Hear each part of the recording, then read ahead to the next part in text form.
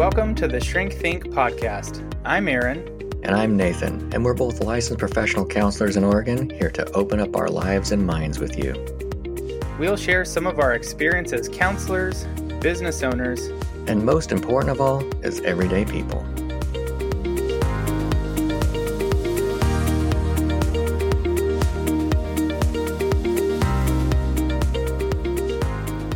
Hi, and welcome to Shrink Think, a podcast that explores the human experience from two therapists' perspective, with a little humor and a lot of compassion to help you understand yourself and learn new ways of being.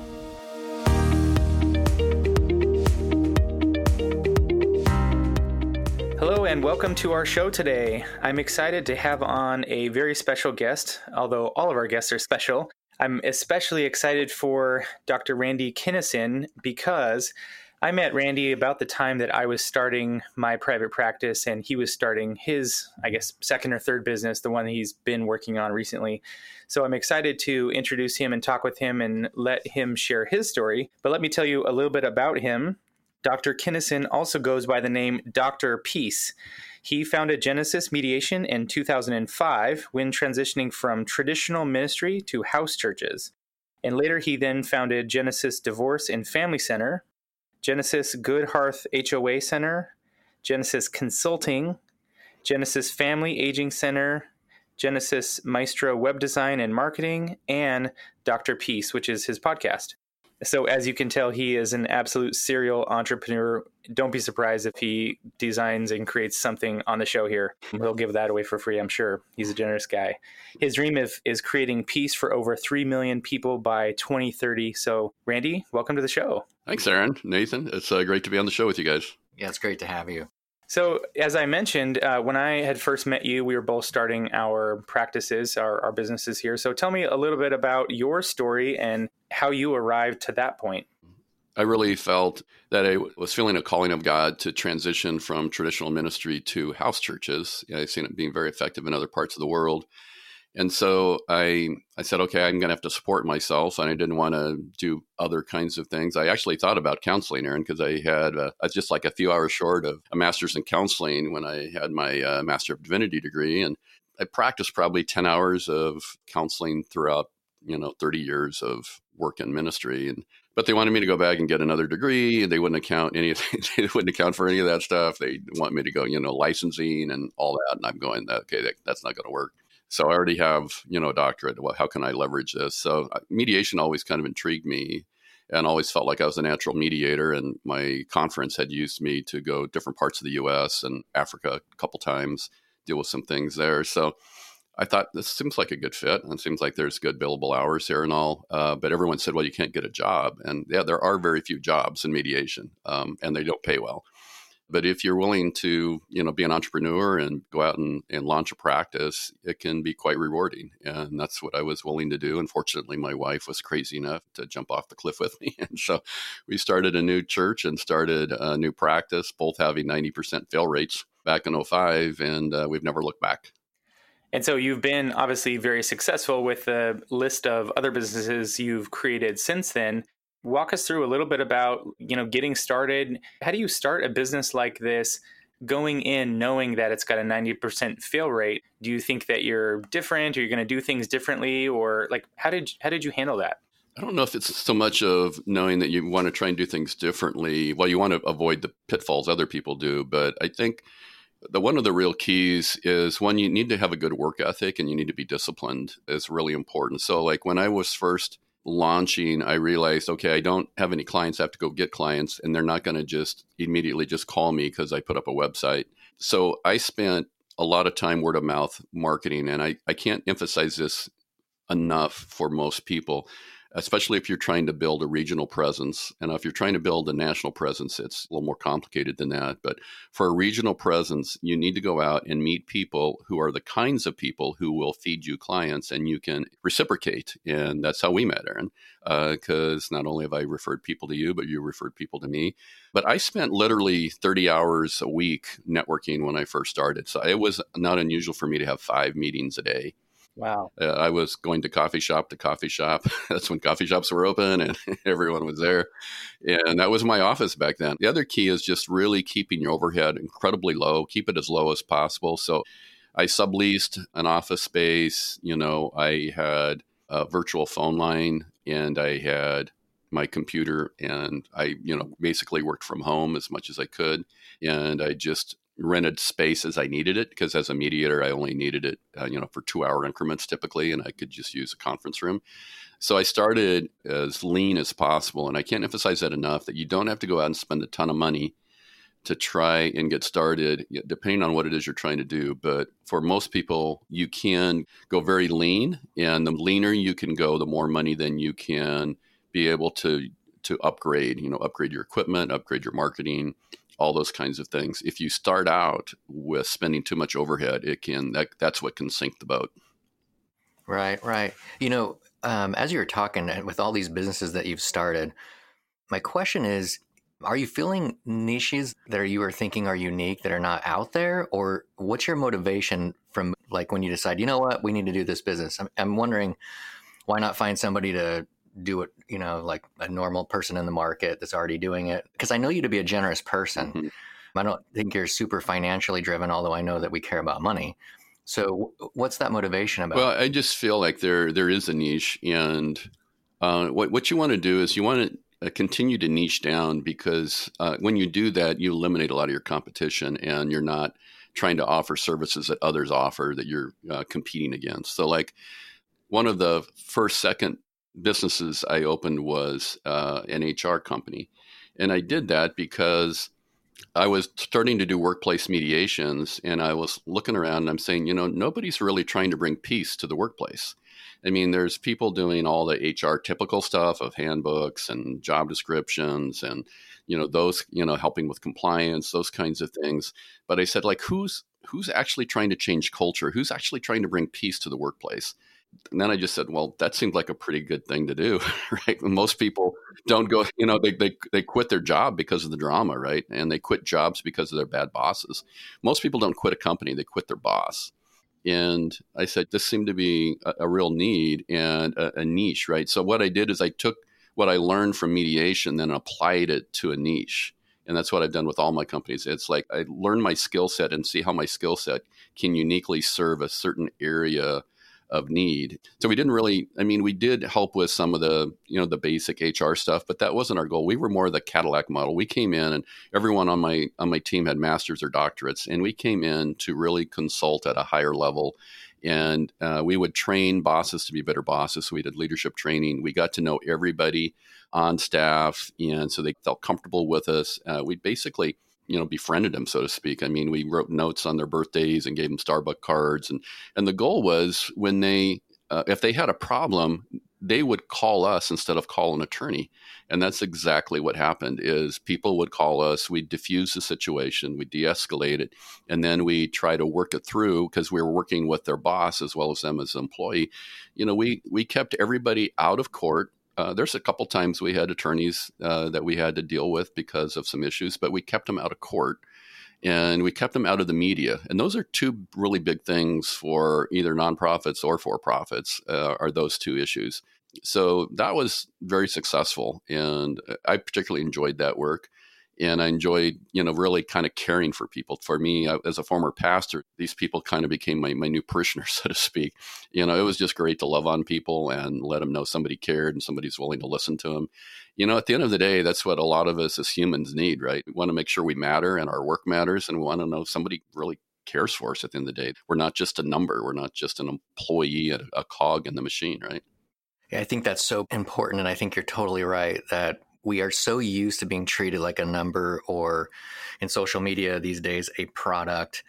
And the sincerity of your mission, your drive to bring peace, totally comes through in what you're saying. What I wonder is, when did you discover that about yourself? When did you realize, oh, I care about peace?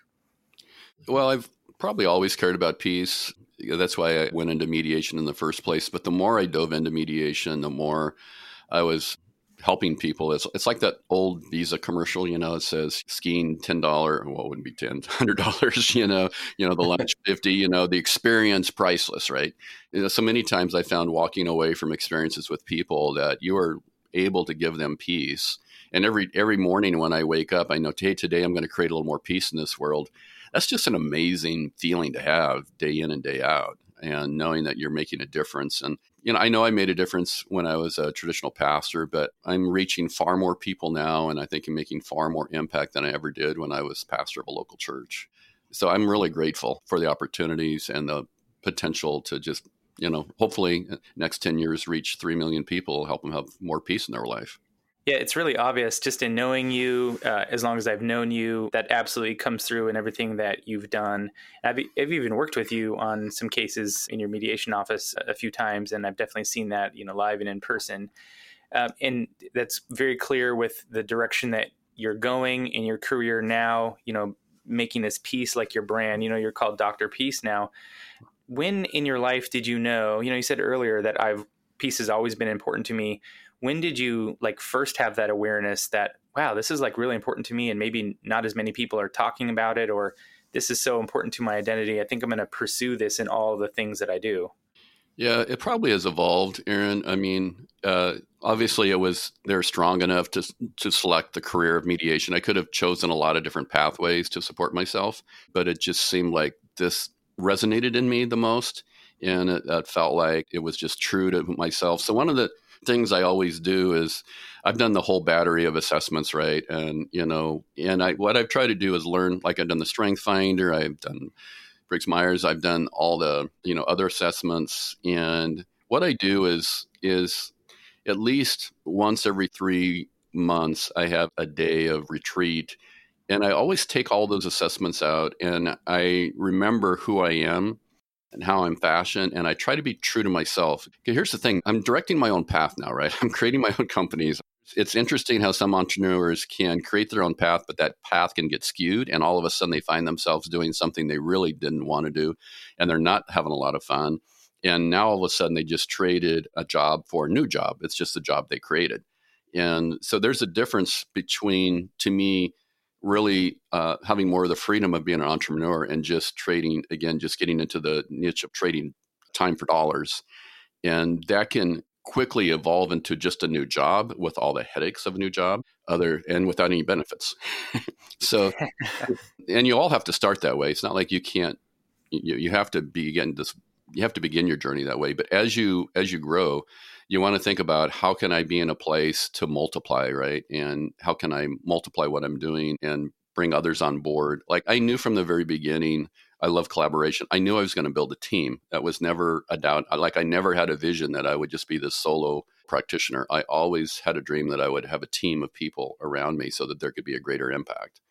And it's probably the last few years as I really settled on Dr. Peace and launched Dr. Peace, of that. Yeah. So I'm going to be 64 in another month. And I'm realizing, the years that I have on this planet, I want to make them really count. And when I tell people I want to reach 3 million people, they kind of chuckle and smile. And I said, no, I actually have a plan for that. It's true. And I feel like it's actually pretty realistic. Yeah. And I just, even if I fail, maybe I only reach 1 million people. Gee, that'd be horrible that I only reached 1 million people, right?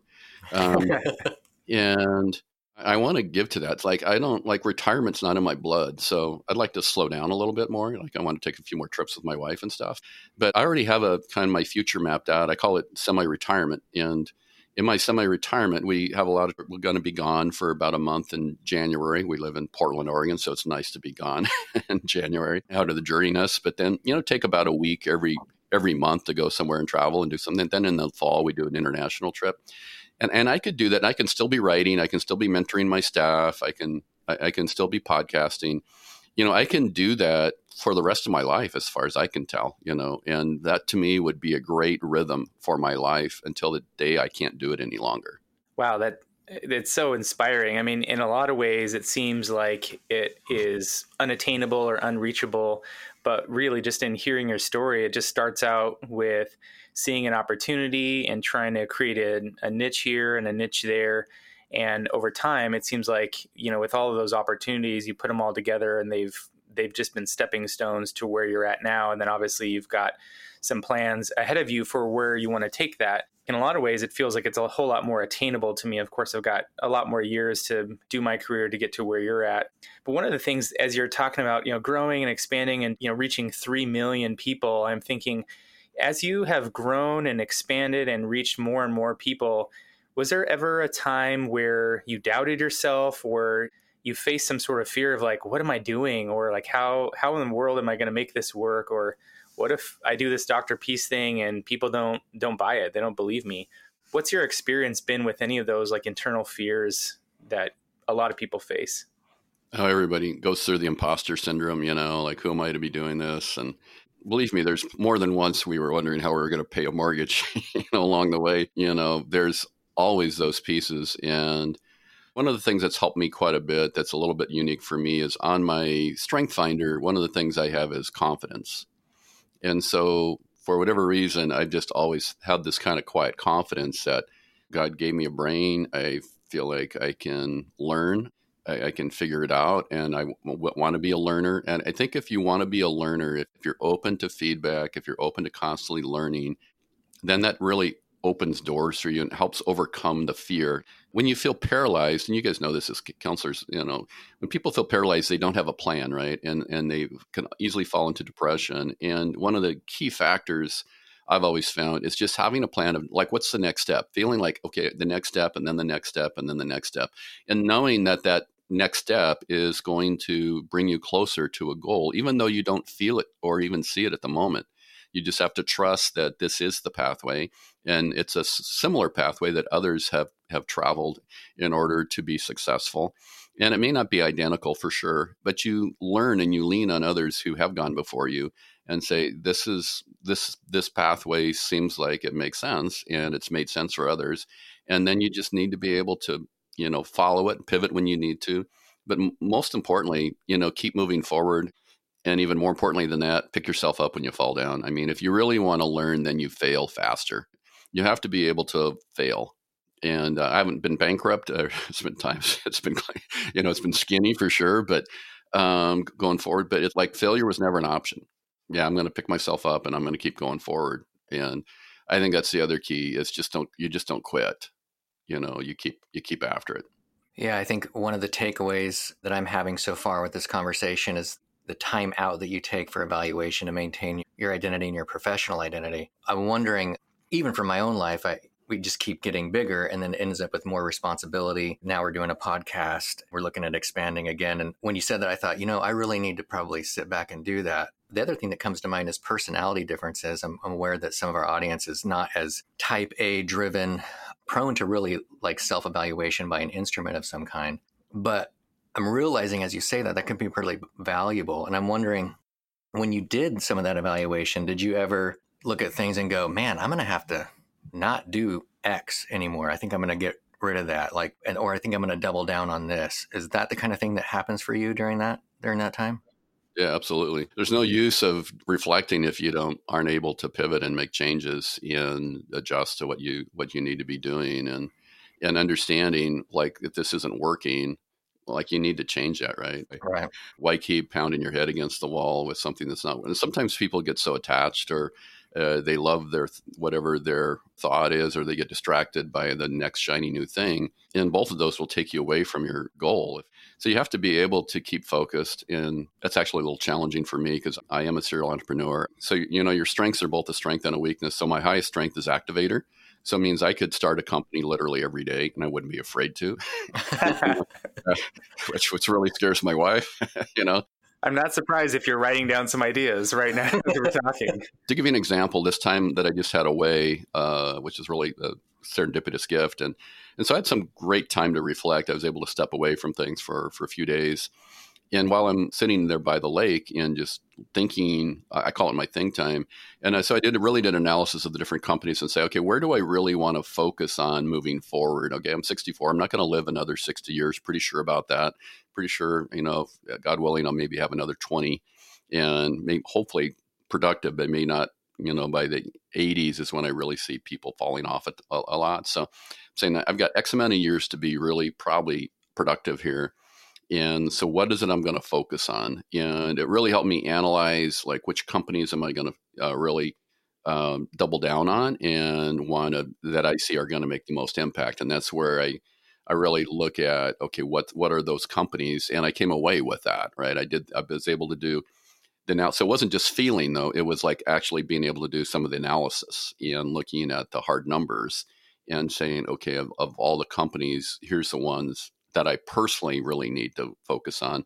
Now I have leaders for each area, each company. They need to focus on those companies, right? Their particular company, and I need to mentor them. But as far as me personally, there's a few that I need to double down on more to focus to actually achieve that goal of the 3 million people. Yeah, it sounds like it's interesting. You've got like this really clear goal that you're working toward that isn't like, I mean, reaching 3 million people is kind of a specific thing, but it's not like I'm going to reach it in this way. And that's where like you've got a clear direction, but also a ton of flexibility in trying to be open to learning and adjusting how that's going to look and the paths to get there, maybe even a little bit of the timing, but just staying focused on that and reevaluating how things are going, dropping what needs to be dropped and expanding or investing more what needs to be invested. So just sounds like there's just a lot of awareness about what's going on and a lot of honesty with yourself about where things are at. Would you say, is that right? Yeah. I mean, you have to look at your own what your own strengths are too. And 10 years ago, I thought I was going to write all these books. Well, now I pivoted and I really think online courses are probably a better focus than I may come back and after I do the course, maybe publish a book, kind of backfill it that way. But I really enjoy teaching and I really like creating online courses. So a lot of the companies are going to be having online courses. And what kind of my aha moment was lately was I don't have to generate all these. I can reach out to other people who want to, collaborate with me, and I can generate these courses a lot faster, probably with more quality, and give some people who would never probably think about writing in that space or creating something, give them an opportunity to dip their toes in the water and help them expand, what they're doing as well in their reach. So one of the things I'm going to be doing here quite shortly is reaching out to different professionals and saying, hey, would you be open to collaborating on an online course together, and then work out the details, funding and all about that. But these courses I want to put out, I don't have to individually be cranking them all out. There's certain ones that I need to myself. I know I can accelerate that whole process, especially when I hire somebody to help edit and pull it together. Now I can probably start developing courses probably 3 or 4 times what it would be if it was just me. So in light of that, as you're developing the courses or even having the thought about e-courses, in your mind, are you linking that towards your 3 million folks that you're trying to get? Oh, absolutely. But more importantly, I'm trying to be true to that particular company, right? So all my companies now, as I've really thought through things this last year and a half, every company is going to have 3 revenue areas. One will be billable time. One will be online courses developed to serve that particular community of folks. And the other one will be communities that we create. One of them will be a free community. The other one will be a paid subscription community. So that will be, all my companies are going to have that format. So there'll be 3 sources of revenue from each company. And then when you think about it, only the billable time is really trading time for dollars. The others become passive income. Pretty much. It takes time to generate the course, and obviously you have to market it and all that, but it becomes, people can be buying those courses while you sleep, right? Same thing with communities. Once you build those communities up and you offer value for those people, if you offer enough value, people will spend the money, and it just becomes a great exchange for the ability to have other people interacting as well as you being on that platform and them being able to pick your brain a little bit and make it, price point it in a way that makes it affordable for people. Everybody wins. And it's a great way to bless my staff as well. So they can help create the content. They can jump on, and because I can't be on all these communities forums myself, right? Right. My staff will join me. And so it'll be either myself or my staff on all those communities, moderating them and speaking into them. But they'll be hearing from people who are experts in their field, and having a chance to interact with them and help them, be successful themselves. If you think about that and how many people can be part of a community and all those different companies, that starts reaching quite a few people. That's what gets kind of fun when you think about the expansion of that and how it could be a real blessing to quite a few people. I'm realizing as you were explaining that some of my question is about content. Like as you're trying to get folks to come beside you and do some teaching and you do some mentoring, are you looking for specific types of people, that kind of thing? Oh, yes. Oh, yes. I'll be looking for very specific types of people and people who have knowledge in certain areas. Yeah. Like the book I wrote called The Decision Tree of Aging. We've launched the Genesis Family Aging Center to complement that. One of the courses I want to produce, I know, is on dementia and just helping. This is an area that a lot of people have misunderstandings around. So I want some people who have some real knowledge, some doctors and people, psychiatric nurses, people who can speak in that have good knowledge to share and good content and can do it in a way then that people can actually receive it. So it's one thing to have the knowledge. It's another thing to be able to put it in layman's terms so people can fully understand it and be helpful to them. So that would be an example of a course I want to develop in that particular field. The key is developing courses that the market wants. You have to listen to your market to know what courses. Just because you have a great idea for a course doesn't mean the market is looking for that course. So it's really listening well to your people you're serving. And that's why you listen to people that you're serving in your billable time or in a community they're on, and you're listening to the comments they're making. And then you go design a course that meets that need. Because you're meeting people's needs, it's going to be successful. Yeah, that's so consistent with what I've known of you, over the years is you care about people, you connect with people really well, you're generous of yourself with them, but you're also really connecting with them and trying to serve them at the same time that you're doing all these things that you're aiming for in your life. And I just think that's just really awesome, just really congruent with who you are. And obviously it's really magnetic, makes people sort of gravitate toward you. You mentioned, just as we wrap this show up, you mentioned a little bit ago that you've got this book that you have put together. I know you probably want to write some more books or do something else in the future, but you've got one already. Tell us a little bit about that. And I think you had also mentioned that you were offering some sort of a discount for our audience. Right. Yeah, it's called The Decision Tree of Aging. I wrote it several years ago. And that was a presentation that I was giving to people probably 5 to 7 years ago, and just helping people understand the different things that people need to take care of as parents age. So there's quite a bit of end of life things and people around estate and attorneys and legal stuff around building an estate and writing your will and stuff. But no one was really writing about how do we navigate this whole aging process with our parents? And we were in that field of helping, families get on the same page when the conflict erupted. And I just realized there's just a number of things that people need to get their ducks in a row on so that their kids don't have this massive issue of dealing as their parents age as well as when they pass. And so because I collaborate, I asked a couple of my staff members who'd like to write a book with me, and a couple of them raised their hands. So Mark Durkoop and Kim Christensen collaborated on that project with me. And it was definitely a labor of love for sure.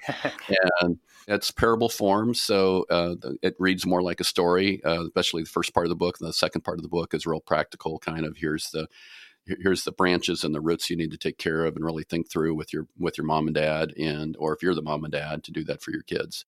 But anyway, that book normally sells for $9.99. You can get it on Amazon. I can't offer it a discount through Amazon, but I can offer it personally. So if they hit me up at Randy at doctor-peace.com, I'll offer that half price, and you just need to help cover the shipping, which would be, I think, $1.50 or something like that. So it'd be like $6.50 for a book that normally sells for $9.99. Awesome. Yeah. And speaking of your online presence, tell us where else you are on social media. Your website is dr-peace.com. And what other social media are you on? How can people find you? Yeah, I'm on Twitter at Dr. Peace. I'm on Instagram at Dr. Peace. I'm on Facebook at Dr. Peace. Pretty much Dr. Peace will get you to me. So Randy at dr-peace.com. So any of those ways. if anyone wants to write me personally, I'll do my best to respond personally to a question that you might have, and in any way I can help you. Well, great. Randy, thank you so much for taking some time to share with us about your journey and your passion, your heart for peace. I really want to encourage you guys to listen to his podcast, The Dr. Peace Show. He actually interviewed me on it earlier. We talked about some boundary stuff, and it's awesome, not just because I was on it, but because this guy's the real deal. He's really congruent with what he's doing in his life and who he is as a person. And he's got a very clear mission. And I think he is accomplishing that really well. So it's a great listen if you want to know what that's more about and want to learn how to apply that to your life and in your community. That's the Dr. Peace Show. So Randy, thank you again so much for coming on our show. Yeah, thank you, Randy. It's great to talk with you. Yeah, thanks, Aaron and Nathan. I appreciate what you guys are doing too, and all the help you're giving folks. Thanks for listening to our show. Don't forget to head over to Apple Podcasts, Spotify, Stitcher, or wherever you get your podcasts to leave us a review and subscribe to our podcast so you never miss an episode. You can also visit our website at www.shrinkthinkpodcast.com/course and sign up for our free email course, 9 Ways to Overcome Fear and Self-Doubt. And you'll get 9 weeks worth of customized, practical strategies you can use to get past the fear that's holding you back in your life. Thanks again for listening.